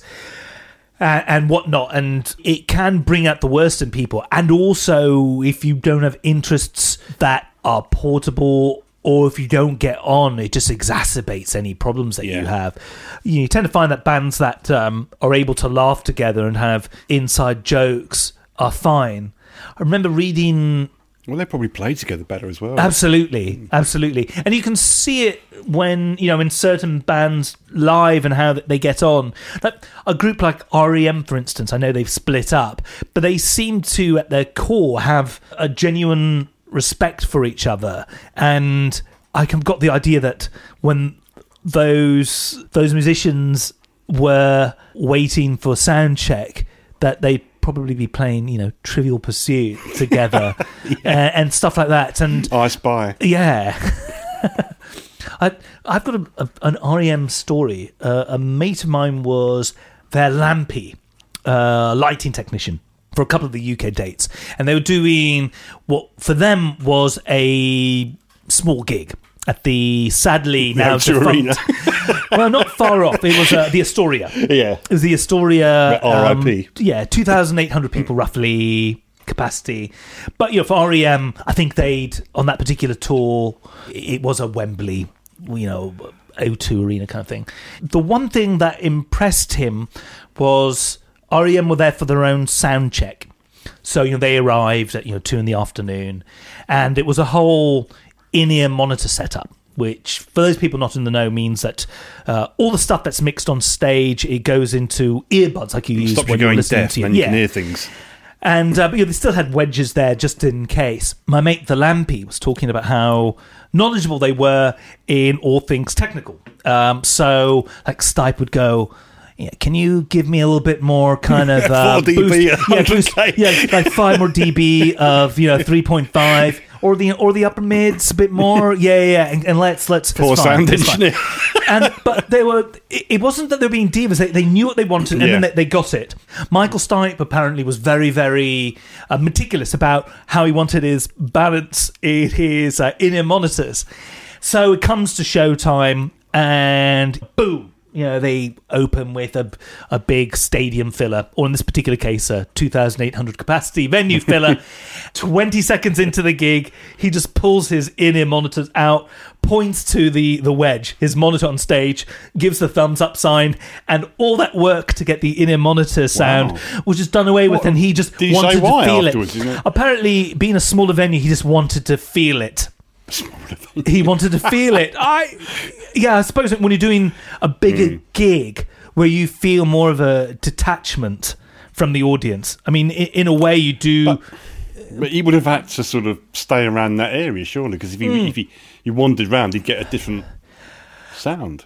Apparently, he just, whenever he would walk to different parts of the stage, I think the sound engineers on that particular tour knew what he wanted. He must have had a decent monitor. Oh, absolutely. Yeah. But I love the idea that all this work went into getting everything just right. But when it came to the crunch, I'm sure that enhanced his performance, because that's what he was comfortable with. It's what you need to feel comfortable doing. I like that. I like the idea that a band of that stature cares enough to do that.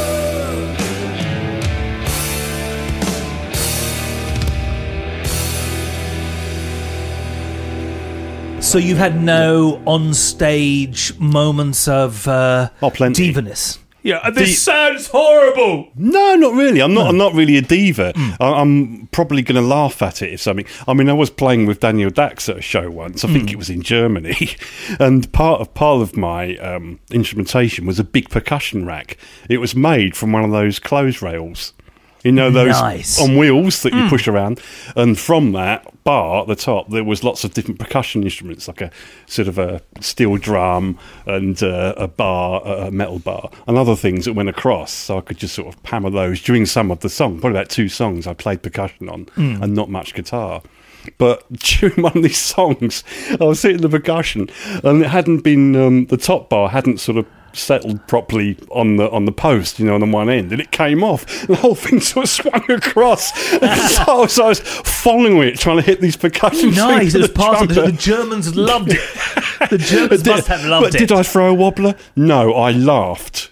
It's the best because it's when things go wrong. It should be, if it's not fun, it should at least be funny. Yeah, and I think there's a real beauty in that. Did you, with regards to Ms. Dax, did you play on any of the singles, any of the albums? Yeah. I co-wrote and played on Big Hollow Man, but she didn't want to release originally because she thought it was too popping commercial. I said, well, we can, fuck it up, basically, make it yours. And so I came up with that Nile Rodgers-esque riff.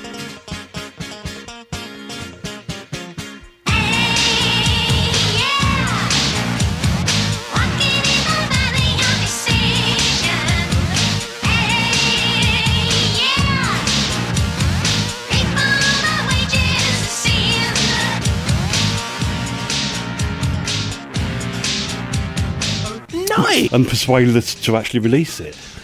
So on that, wrote probably about 3 or 4 songs I've written with her. Because she's had her own recording studio in Clapham, where she used to live. Right. We do the pre-production there, and go into the studio and just run it off the multi-track. You had quite a non-standard mixture of musical styles, slightly Middle Eastern influence on some tracks, but the production, it didn't sound like somebody went to Psalm West Studios and were there for sort of budget for that.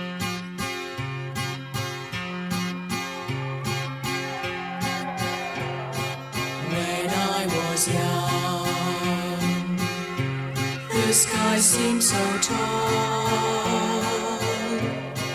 Everything shone in the happiest sunlight forever. So I'd left in about 87, I think, and shortly before she signed to Sire. But I think the idea of Sire was probably Falk and Stewart, her manager. It was probably just so we could cash in on their back catalogue. So they basically released a compilation. Right. And then put a few covers in, which I didn't really like the idea of. And bearing in mind I wasn't working at that point, but I did feel like it was not a good move for her to do that. And shortly after that, she'd sort of pretty much retired for a while from music anyway. But why had you left? Because I felt that sort of artistically that it wasn't really going anywhere for me. I wanted to do something original, my own thing. Do you know what I mean? And it was all pretty... Do you know what I mean? When you work with someone, an artist who's got a definitive sort of sound and style, there's not a lot of room for your own, your own ideas and creativity. And anything I did think of would have to be within that, the context of her work. Because I came in, started working with her when she'd already been established. She'd already had 1 or 2 albums out before that, but wanted to take those out live. So we came in. Right. And interestingly, I also got Martin Watts in, who was my drummer in Fireworks, the one that I told you about. So that's 2 guys from that Fireworks goth band now playing with Danielle Dax. And Martin, incidentally, was an amazing drummer. He was like, he knew all about jazz theory and that, and I think he used to teach it. And but we both departed at the same time. For pretty much similar reasons. Right. Also, I would imagine that the music was becoming increasingly programmed in the studio. I know that she worked on her own. Well, she worked a lot with Dave Knight. Right. Who's still out there playing live. In fact, they're playing a show together soon. I think it's on the 28th. Right. She's doing a vocal performance with him on sort of electronica, basically. Unicazerm, I think they're called. So I'll probably go to that and be nice to catch up with them after all these years. But Dave Knight was the sort of sounds guy. He was an absolute expert at doing things like making tape loops. Oh, right. So for the listeners out there, these are the sort of things that Pink Floyd used to use when they were doing things like Money in the studio. Basically, it's a seamless loop, expert splicing capabilities to splice it right in the exact point that you don't hear the join. So he was a master at this, and he'd do loads of tape loops, different rhythm, sort of ethnic rhythms and strange sounds and things. And a lot of the stuff you hear on their albums is Dave Knight doing that. He's really good at that. But that meant that, taking that out live was a real challenge, because we was taking off a multi-track live into the desk. And you really can't replicate that live. No. So, and you'd have to sort of play to a lot of the stuff that's on a backing track. A lot can go wrong, and even when it goes right, because of the way that you're doing it, and you're being held back by whatever's on the multi-track. So the audience might be giving you a certain type of energy, and the acoustics of the venue might make you want to play in a certain way that makes the songs go faster or slower. And you're restricted from doing that. Most definitely. I didn't like that. Also, obviously, I think we managed to get away with it, but the potential for a catastrophic, sort of embarrassing failure is quite high. Although these machines were good, Revox, I think we used to have. Oh, right, it's a very expensive Revox, bit of reel-to-reel. I think it was a Revox, when those old, is it B77? Can't remember the old two-track. And I was a bit surprised shortly after then that the Banshees were also using the similar technology, and I thought, fucking hell, the Banshees are doing the same thing. The potential for that to go wrong didn't bear thinking about. Word. And it's tape. It's quite tape's quite sensitive. It's not like playing it off a Mac. Anything can happen to tape. Indeed. Well, I just think about the fact that invariably when you're on the road and the tape is going through security points and being exposed to whatever type of X-rays are available. They always the used sun. to say to us, never ever take tape on a tube train, which I now think was bollocks, but they said wrap it in silver foil so it's not affected by the magnetic field of the engines or something. But my goodness, even though the state-of-the-art reel-to-reel unit which is worth thousands of pounds in the markets as they were then. Yeah, the bottom line is, even if it's flight cased, you're still at the mercy of the baggage handlers in Frankfurt. Not that Frankfurt's any better or worse, Who but don't you know what I care mean. that there could be a failure of your tape at the next gig. And there's so many things that can go wrong. And when they go wrong, they're going to go wrong in a big way. Shortly after working with Dax, another thing that I had in the back of my mind that I'd wanted to do for years was set up my own recording studio, because I'd been, quite technical. I felt, maybe like you, that I'd had to learn a lot about technology, because every time I went into the studio, I thought the results could be a lot better. And I couldn't get them better because I didn't understand how to. So I thought, well, obviously what's happening here is that I'm working with engineers or producers that are not right or not very good, and I wanted to understand how to sort of hone my sound personally to get it the best I could. So I got all this kit, amassed it over the years. This goes back years. I'd started recording in about 79, 80 on a little Akai 4000 DS, which you could bounce tracks on. And so that's where the interest started. And again, with Johnny, that's how I recorded the early stuff before we went in the studio. So anyway, moving forward to 86, 87, I set up a company called Pinks's Production, which I ran from the back of my flat in Lordship Lane in Tottenham. All roads lead. Above a pet shop, which was hilarious.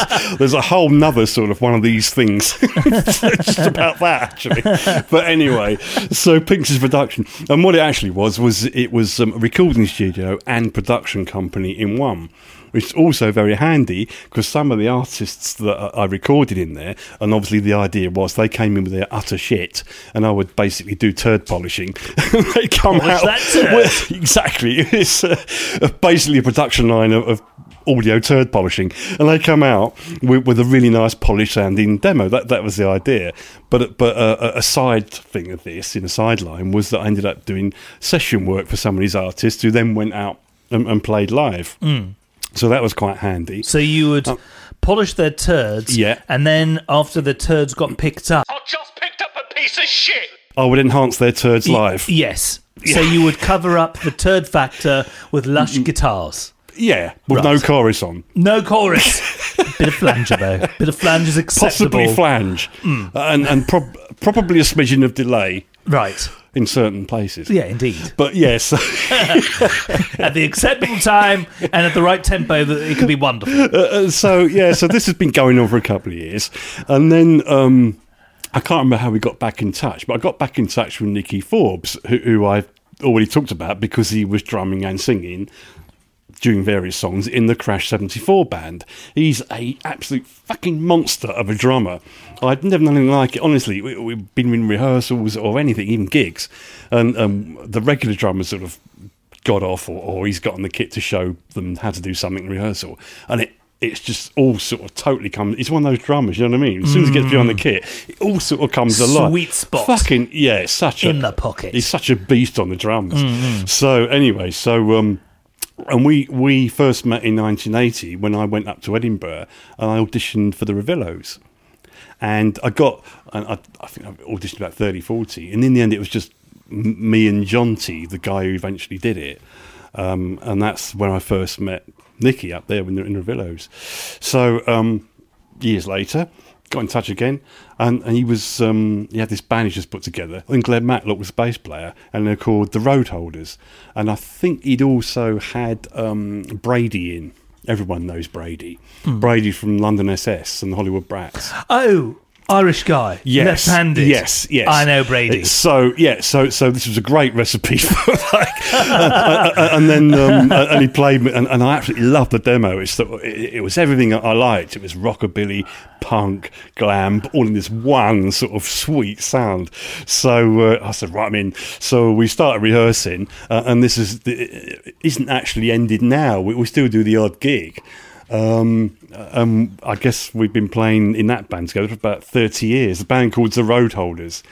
We've had a number of lineup changes, but the bass player after Glenn was a guy called Stevie, and very, very sadly, he used to come to rehearsal, which is after we'd sort of reformed. This was probably about 10 years ago.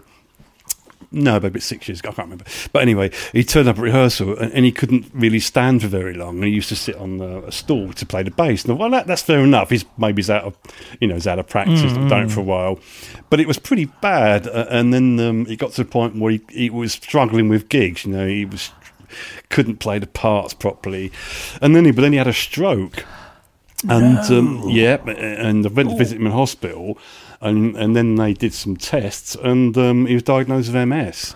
Oh, dear. So poor guy, yeah. So I still see him sometimes, but he can't really play anymore. He's trying, bless him. He's trying to still, get together. But anyway, so that sort of. Because it was one of these bands everybody had to fit in. He was absolutely integral to the band's image and sound. He was almost like the Sid Vicious of the Road Holders. Oh, right. He's a really good-looking guy. Big black quiff. And he replaced Glenn Matlock in the band. Believe he did, yeah. Yeah. Well, I did put that on Art Facebook imitates once, life. and Nicky was saying, take it down in case Glenn reads it. Nice.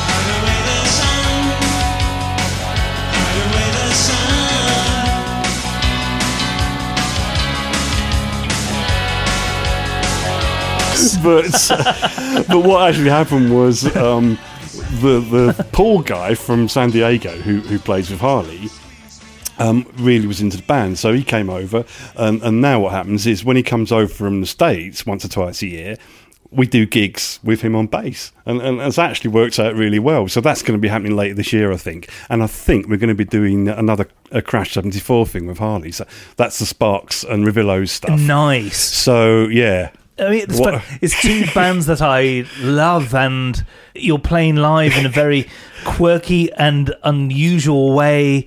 Yes. Which I also love. So quite an unusual set as well, because we did the, what were they called? Half Nelson. Before they were even Sparks, they were called Half Nelson, and Harley's with them even then.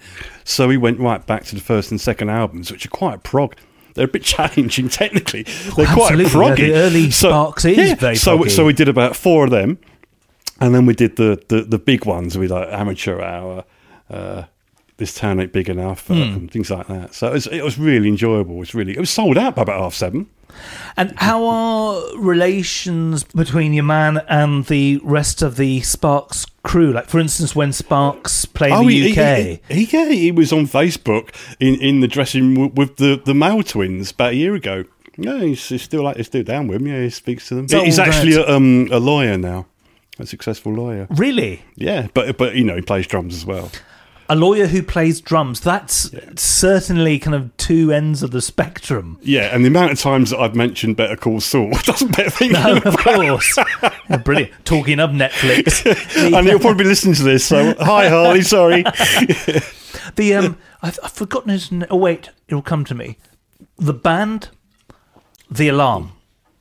The drummer, Nigel Twist.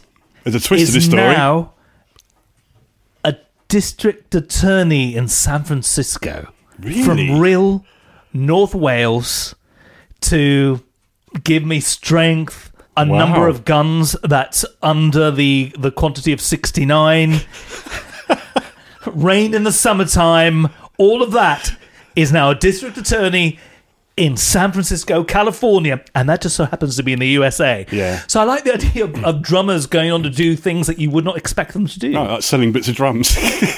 Well, yeah, indeed. Moving to Gloucestershire. Yeah, there is that. Well, yeah. What are you doing now? When is your next gig? Talk to me. Come on. You're giving me no information. I've just given you a load of information. So the Crash 74 thing, the Road Holders thing, right? There's also a band called Knives, which, if you cast your mind back about an hour, was the early to mid 80s band. Really, really, really good sort of post-punk gothy sort of band. Similar ilk to Fireworks, and we were very, very friendly, but there was a big clique of us, and we played in the same bill quite a lot. In fact, they played in the same bill as Dax a few times as well. We played Heaven together. So, Barry is an incredible vocalist, and I've known him since about 83 or something now. So he's basically put Knives together again and invited me to be part of that. So because I love the band, I said yes without any hesitation. And now we've got another drummer in, and I think, and we've got a temporary bass player in. helping out. So for the time I being. think there'll be For the time being. So I think there'll be. So basically, it's another Watch This Space, and I'm sort of writing songs, with a mind to possibly the Knives using them, because there's a few issues with using the back catalogue for Right. various reasons. So there's that. And there's my own personal project, which is going to be called Savage Deluxe. Savage Deluxe. Savage Deluxe. Savage. Savage, yeah. Well, maybe if I go to France, it will be Savage Deluxe. Ouais.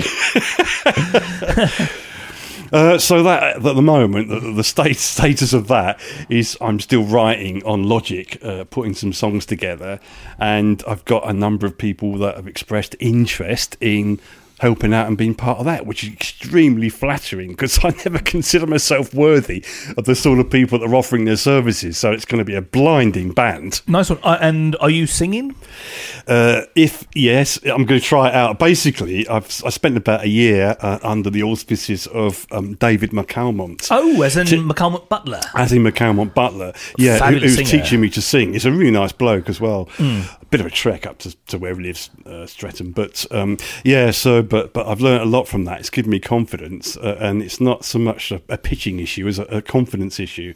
I never felt like I was a front man, and probably yourself being a Oh, no, I've fronted bands for many, many Have you? years. Have Yeah, you? it's another part of my life that you don't know about. We need You to cover not this go in there. a different conversation. Yeah, I've seen video footage of you doing backing vocals with Paul Tudor, yeah. and those backing vocals were confident they're in solid, your face. yeah. What more do you want? Yeah, well, a few things actually. I want to look about vocal distortion and stagecraft, all sorts of things that are sort of gaps missing. But it's all good fun learning, Absolutely. But it's actually quite hard to practice, because I don't know if you've ever belted it out. It's really loud. Yeah, It's like really plugging loud. guitar into a bloody Marshall and whacking it up. Your voice is a loud instrument when you wind it up. I found what I call my Vox AC30 frequency range. You know how Vox AC30s are not a powerful amp, only 30 watts, yet you can put them on stage and they cut through. And I realised I'm not going to be Ian Gillan. I'd love to be. I'm not going to be Freddie Mercury. Would really love to be. Add name of singer here. But I like to be able to cut through, and if I can sound like me while doing so, all the better. And I thought, well, why does a Vox AC30 cut through? And I started thinking, in addition to pitch and all of that, what can I do to cut through the dirt? Well, the Vox AC30 was like a sort of got a little filter on it. And it's Yeah. that frequency range, like And all the DAC stuff was done in the Vox. And of course, and your Vox at that time, It was a 64 Vox covered in flock wallpaper and 2 cake doilies. the doilies made it sound better. That's just a fact. Maybe they might have vibrated.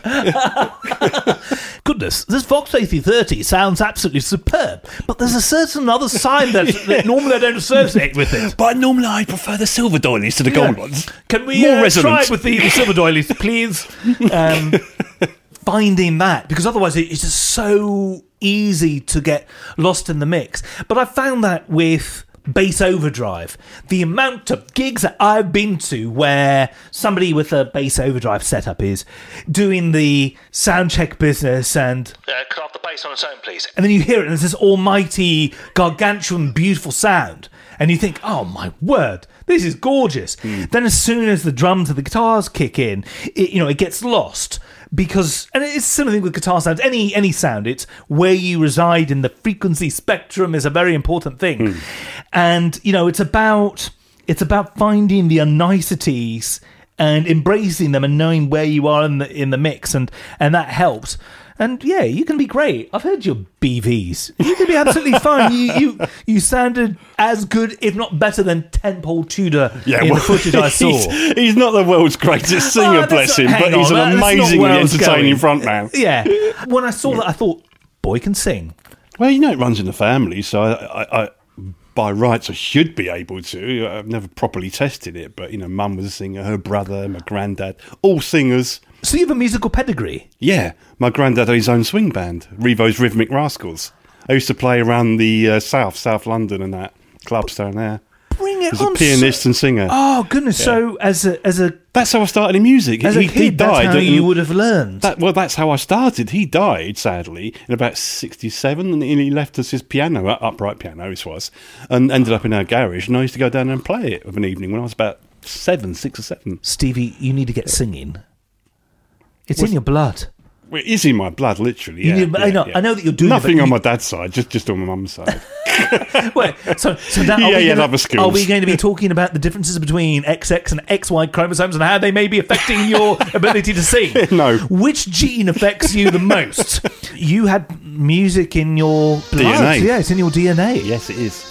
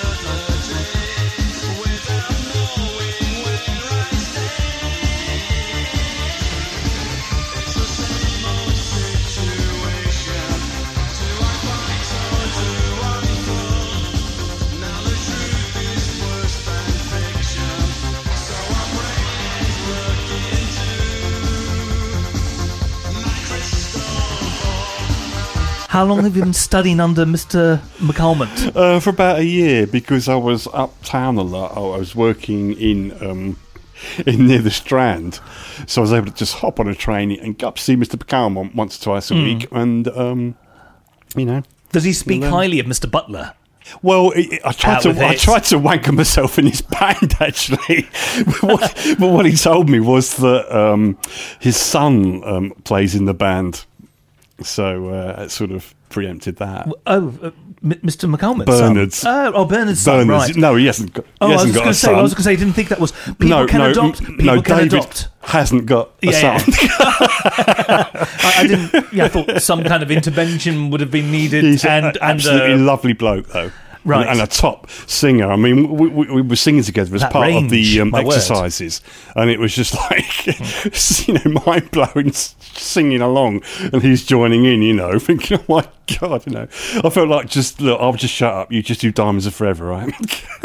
Yeah, he can do the Shirley Bassey thing He's easily. got a brilliant soprano and falsetto. And it's effortless. Yeah. Yeah. Well, goodness, I mean, if you've been under the tutelage of somebody with those chops, you're heading in the right direction.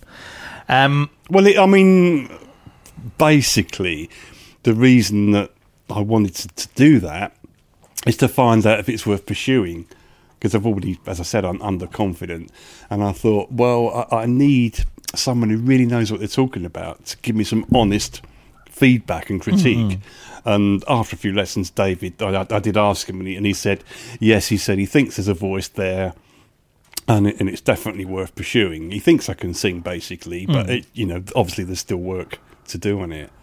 So that's enough for me to carry on with it. What I suggest is that you listen to Mr. McCalmont. Listen hard.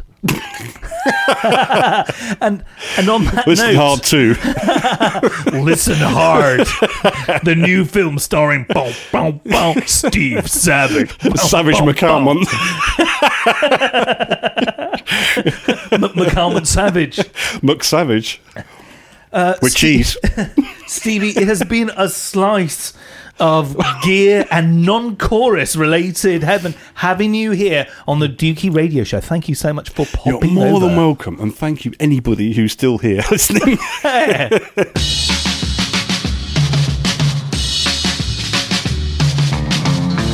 Well, that is indeed your lot. Banter covering dogs, musical equipment, pop culture, and the sonic benefits of silver doilies is a very fine way to spend an evening, and it's just the tip of the iceberg regarding the many topics that yours truly and our esteemed guest explore whenever we get together. You've been listening to our interview with Stevie Savage. My name is Dukey and I've been your host. Until next time, may the worst of tomorrow be the best of yesterday. Now it's time for me to go and pop my weasel. Thanks for listening. Half a pound of tuppenny rice, half a pound of treacle. That's the way the money goes. Pop goes the weasel.